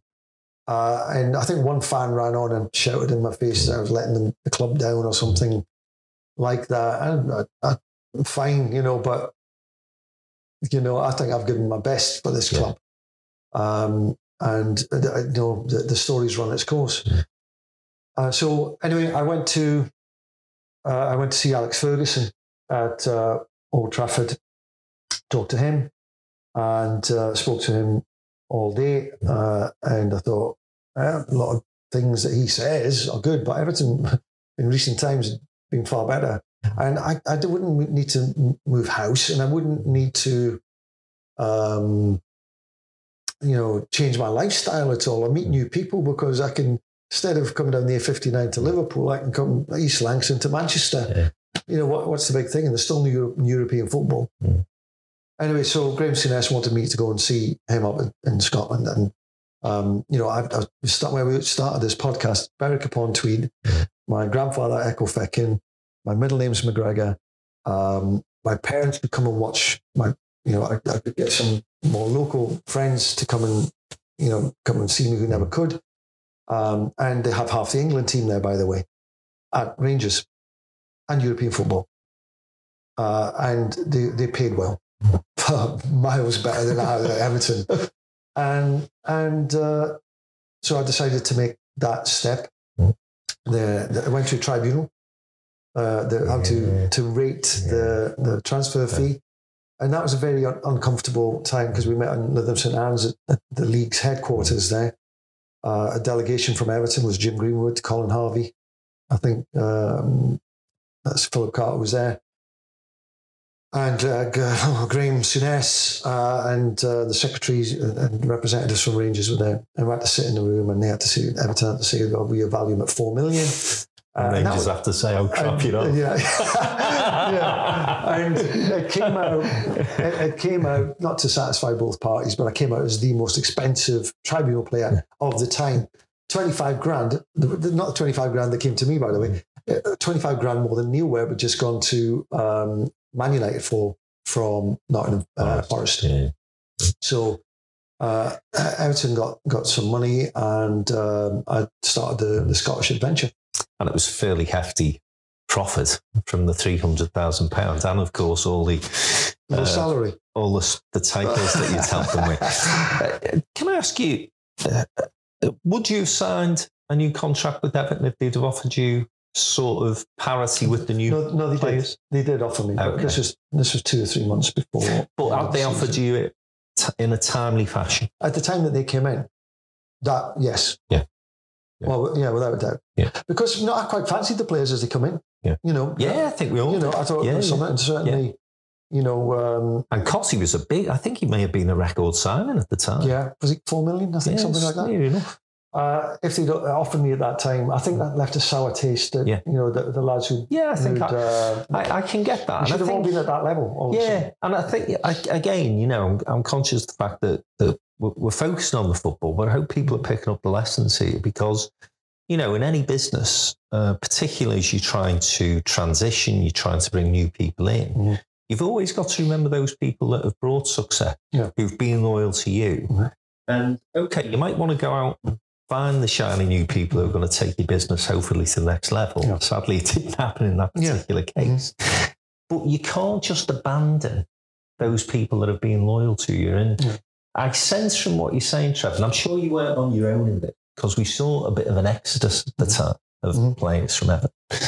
You couldn't have been on your own. No. And so there must, I'm not asking you to break any confidences. We never talked about it. But other people will have had the same mindset, Well, it changed. And Tony Cottee particularly came up with a reputation because he's a London boy and he was on the front pages and he had Page Street Girlfriend. And there was, and came in the big car and we had pretty average cars. And it was just like, celebrity had arrived kind of feel. But the issue was, and you hit on it, if we'd all, got rewarded at the right time, and if you don't see as the club management team, which is a combination of the manager and the finance team driving the club forward, if you don't see that these guys who've rewarded you being able to continue that level, then you say, thank you very much. We're going to move you on. That's a tough decision, right? But they were never made. It was like a lingering, festering wound that was never sort of talked about openly, but it was a festering wound. And so therefore we didn't get to the levels we could have done. Because I think, Pat had a lot to offer. And Tony Cottee was a goal scorer. He had that, could sniff the goal out. And if he scored one, he tended to score two or three. So there was maybe an opportunity missed, but we were missing the resilience in this case, that togetherness that would have won us more points when, we got tight games, you're not playing so well and you're going to win a game. We had that in the previous two championship winning teams. Interesting. So the next big challenge, and a very different one again. Yeah. So Glasgow Rangers. So we live in a football hotbed that is Liverpool, but I've been to Old Firm games, and it's a different type of hotbed. Yeah. This is sectarian.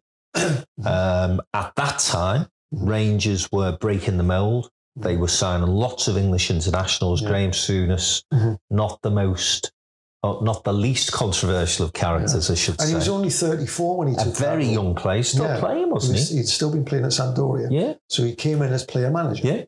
Yeah. So, again, I have to say to you, what was it like going into that? And Glasgow, I know this because I know players who have played there. I know football agents from the city. Yeah. And as I say, we think we live in a hotbed. Yeah. Listen, there's two big teams in Scotland. And Glasgow lives and breathes it. Yeah. So what was that like for you?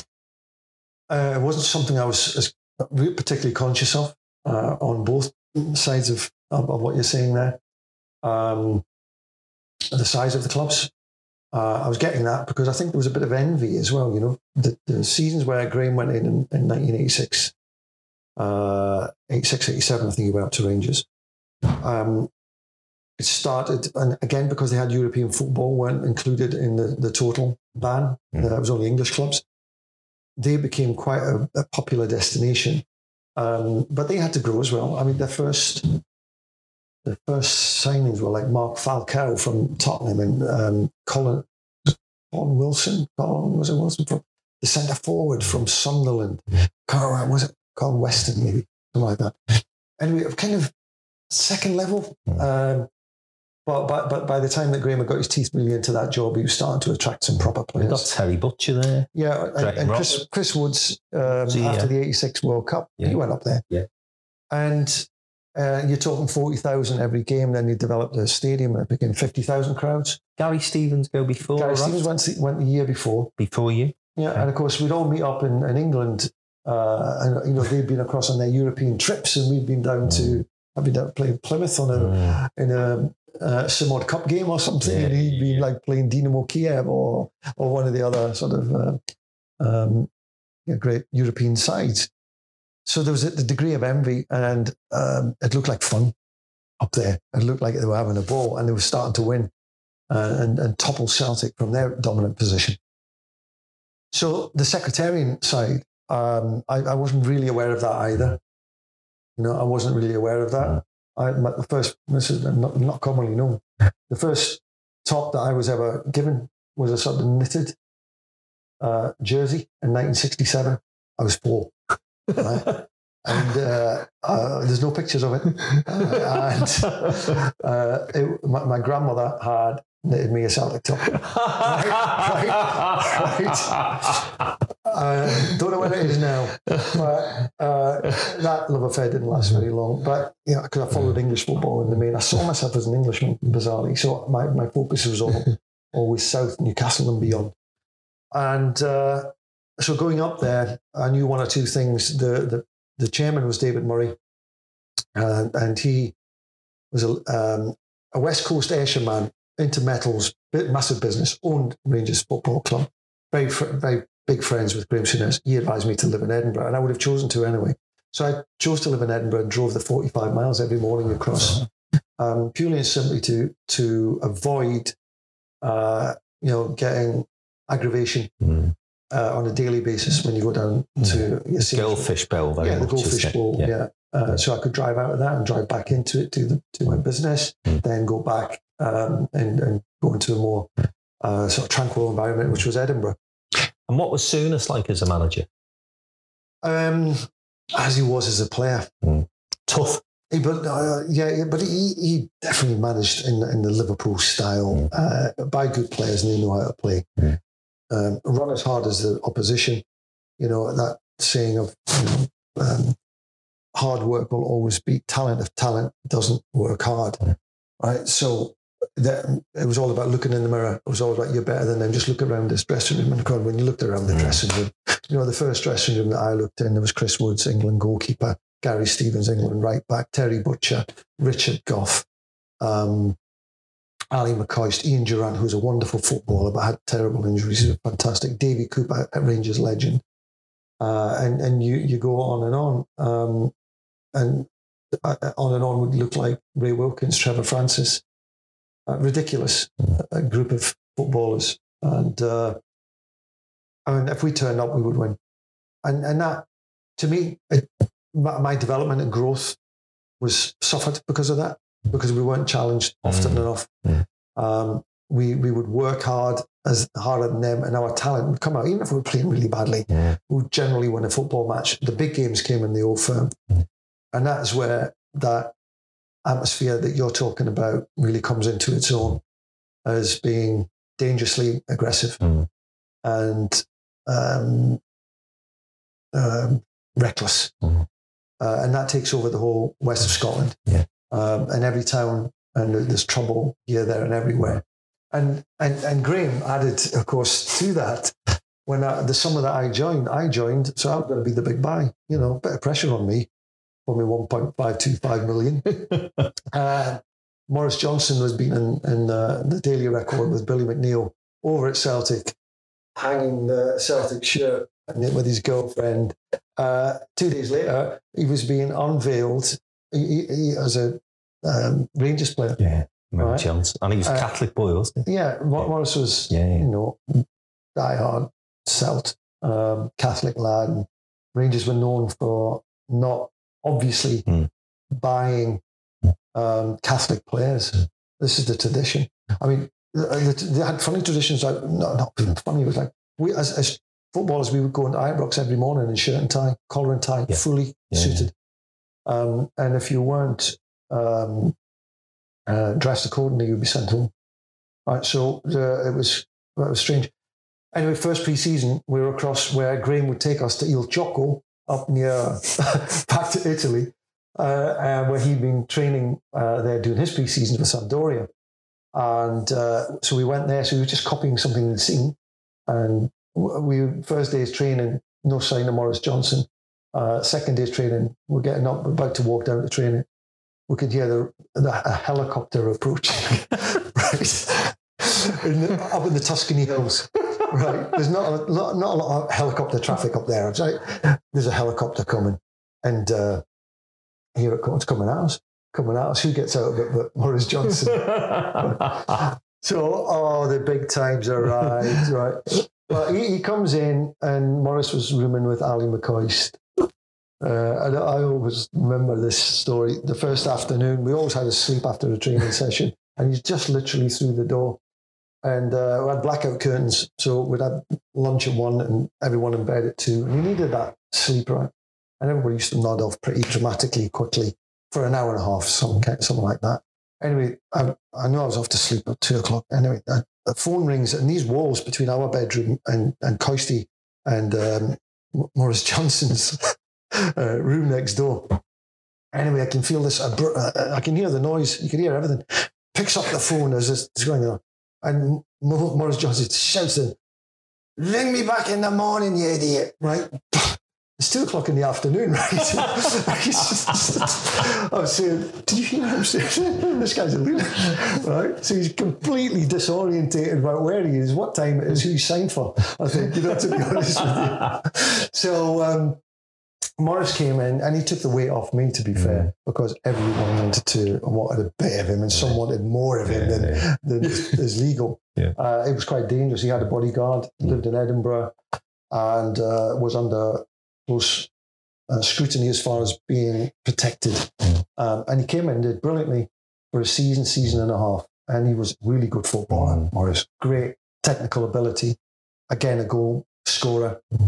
But he took the pressure off me as being the one that is going to take us to win a European Cup, for instance.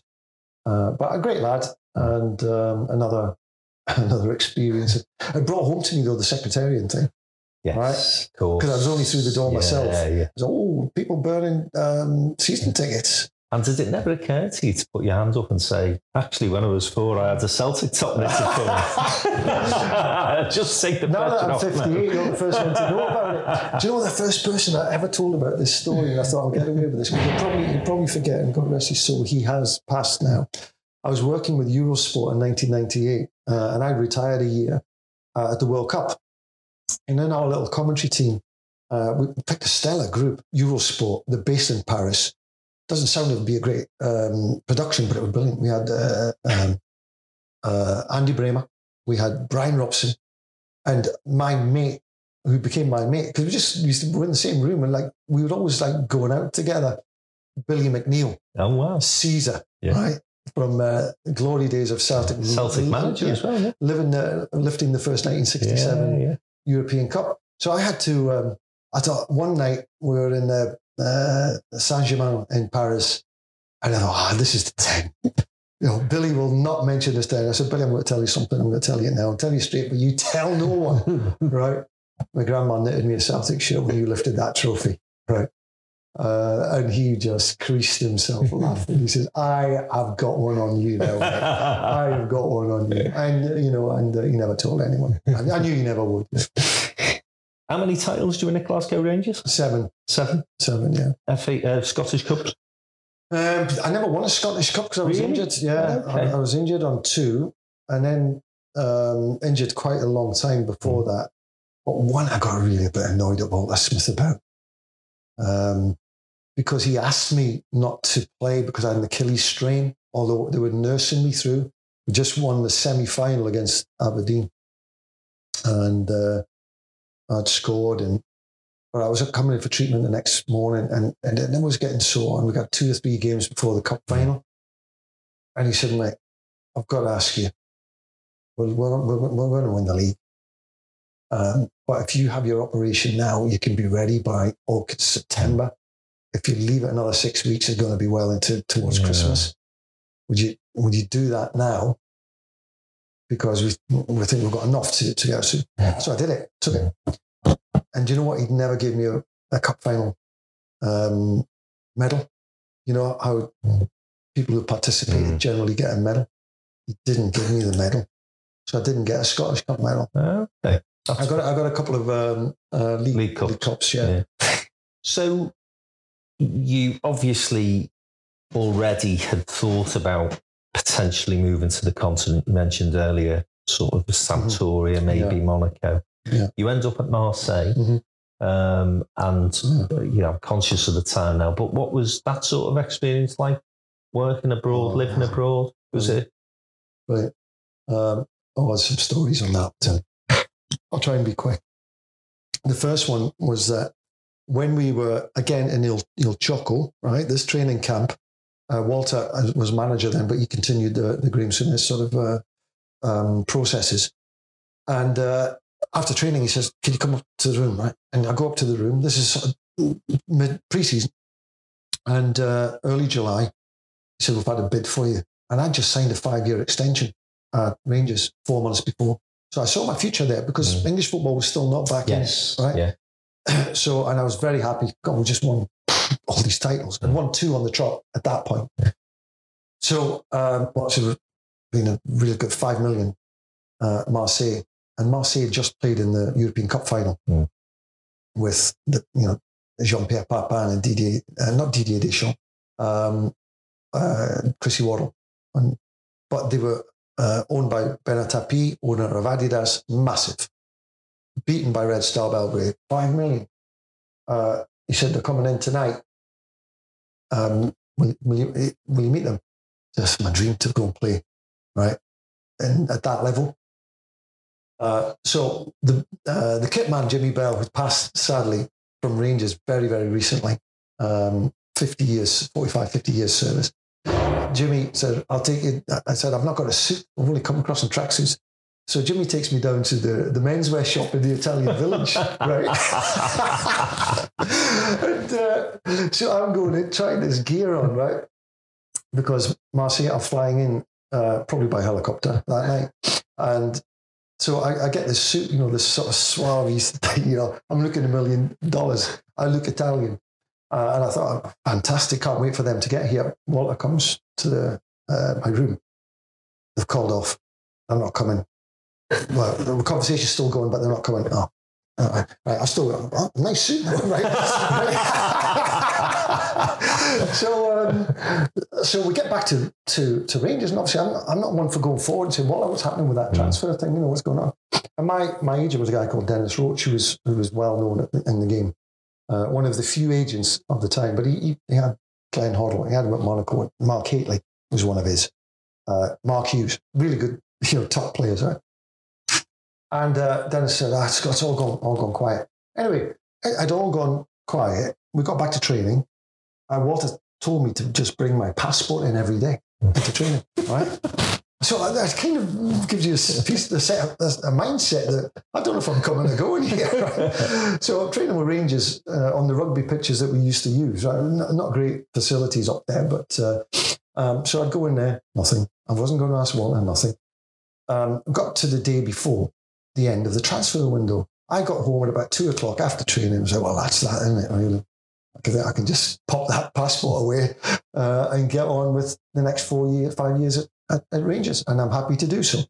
I had to take it, and without telling anyone about it that I'd taken it. So off I went to Marseille, landed there. Chris Waddle met me, entourage of reporters, straight into a media scrum and a press conference, which I didn't understand a word of. And it was very refreshing to know that Chris Waddle, having been there 2 years, didn't know any French either.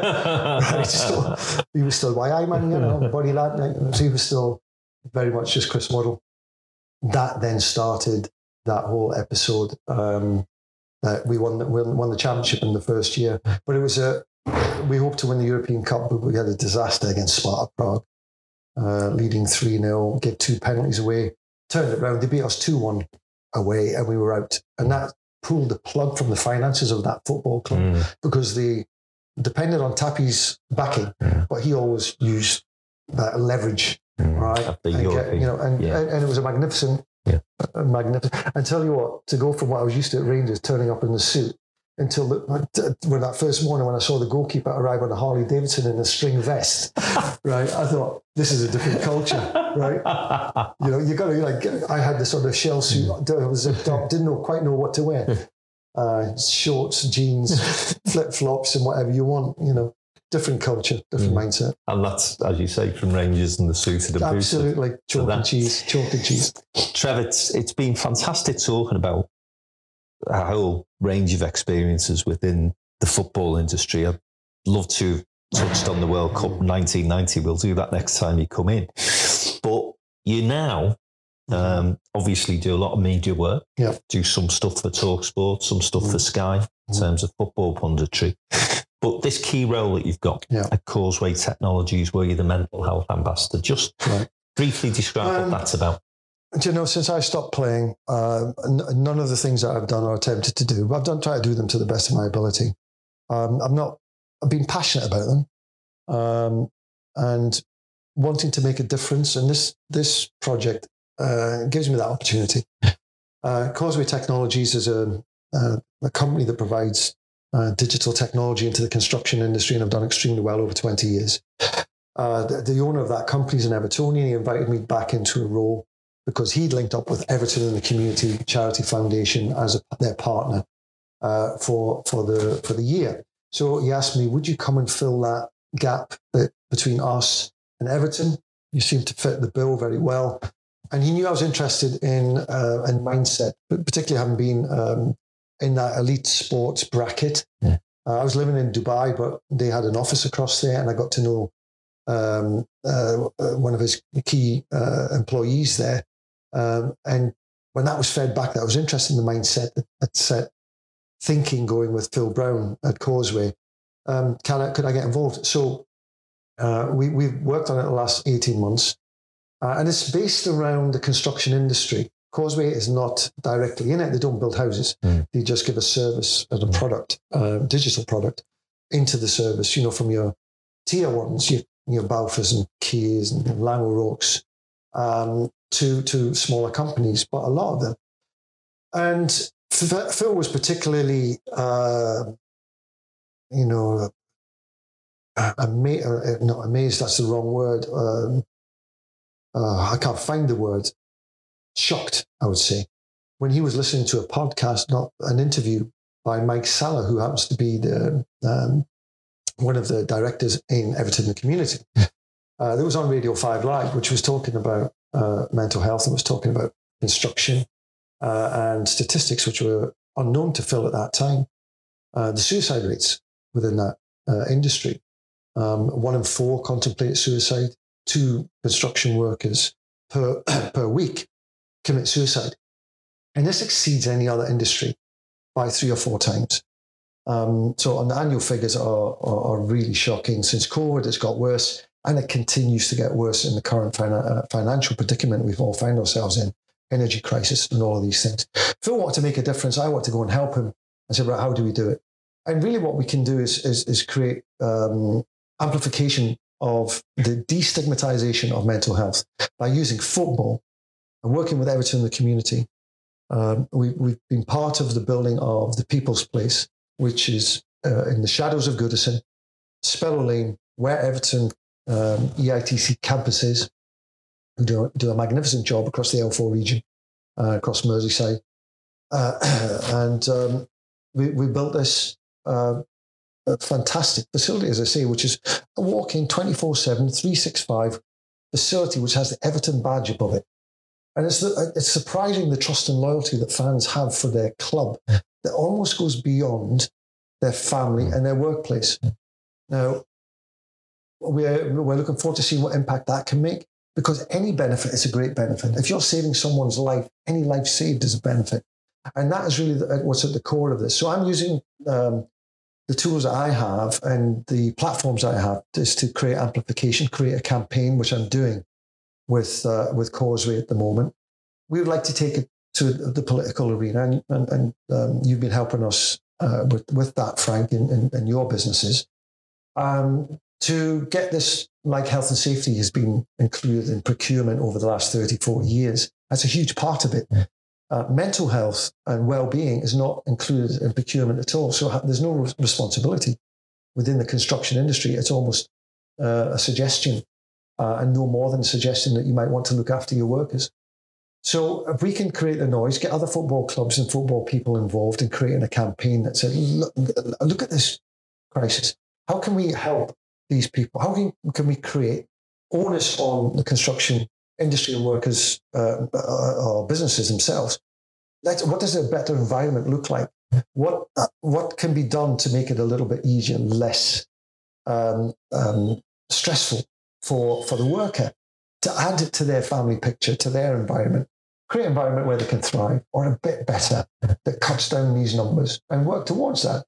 And as health and safety is shown over a period, you can work towards a great result. And I think that's where we're going. It's a great opportunity for me. Well, we're not even halfway through. This is an ongoing effort from our side, completely away from kicking a ball about or talking about people kicking a ball about. But it's not a fashionable conversation. It's a must-have conversation. and one that's not going to go away. And there is responsibility now being recognised across industries, and construction certainly is trying to make a change. And we're going to try and help them do that. Excellent. And I'm sure you'll achieve the same results as you did on the football field, mate. It's been I hope so. Yeah, it's been an absolute pleasure to catch up with you. Fascinating conversation. Lots of takeaways there. Listen, if you're a football fan, and as I said earlier, particularly of a certain vintage, you'll have loved some of the tales about some legends of the game, such as Howard Kendall, Graham Souness, Bobby Robson, Walter Smith, but also takeaways for businesses, the building of culture, the motivation of your team. Always thinking about not just those new staff and the new talent that you're identifying, but the people who've been loyal to you in the past as well. Developing a culture of camaraderie, which can make a difference between a good team, which Everton competed in during Trevor's playing time in the sort of later 80s. But when they had that camaraderie and that great team spirit, winning titles, winning cups, winning lots of trophies, because that extra camaraderie, that team spirit, that culture gave them probably that extra 10%, which takes a good team to a great team. So hopefully, whether you're listening to this as a football supporter, whether you're listening to this as a business owner who's looking for some takeaways, you'll have got something from this. Final point, in terms of the campaign that Trevor mentioned there through Causeway Technologies on mental health, if you want to know more, visit the Downtown website, all the W's downtowninbusiness.com. There's a more detailed interview with Trevor about that particular campaign. And if you're in construction or property in particular, please get in touch. We'd love to get you involved. This has been the Downtown Den, the Downtown Podcast. Frank McKenna and Trevor Stephen. We'll be back with episode 2 of our new Downtown Den podcast series in the near future. That's it from the latest Downtown Den podcast. Thanks to Trevor Stephen and, of course, to our sponsors, Jane Moore Media. Next up in the Den, we have the Managing Director of High Performance Consultancy and 1HR. Also, the person behind the brand Lady Boss HR. That's Victoria Brown. If you're interested in getting involved as a member of Downtown in Business, then please visit our website. That's all the W's downtowninbusiness.com, and come and get involved with the fastest growing business organisation in the UK. Thanks for listening to this podcast. Hope that you'll tune in again next time when, as I say, we've got Victoria Brown in the Den. Don't miss that one. It's a fascinating discussion.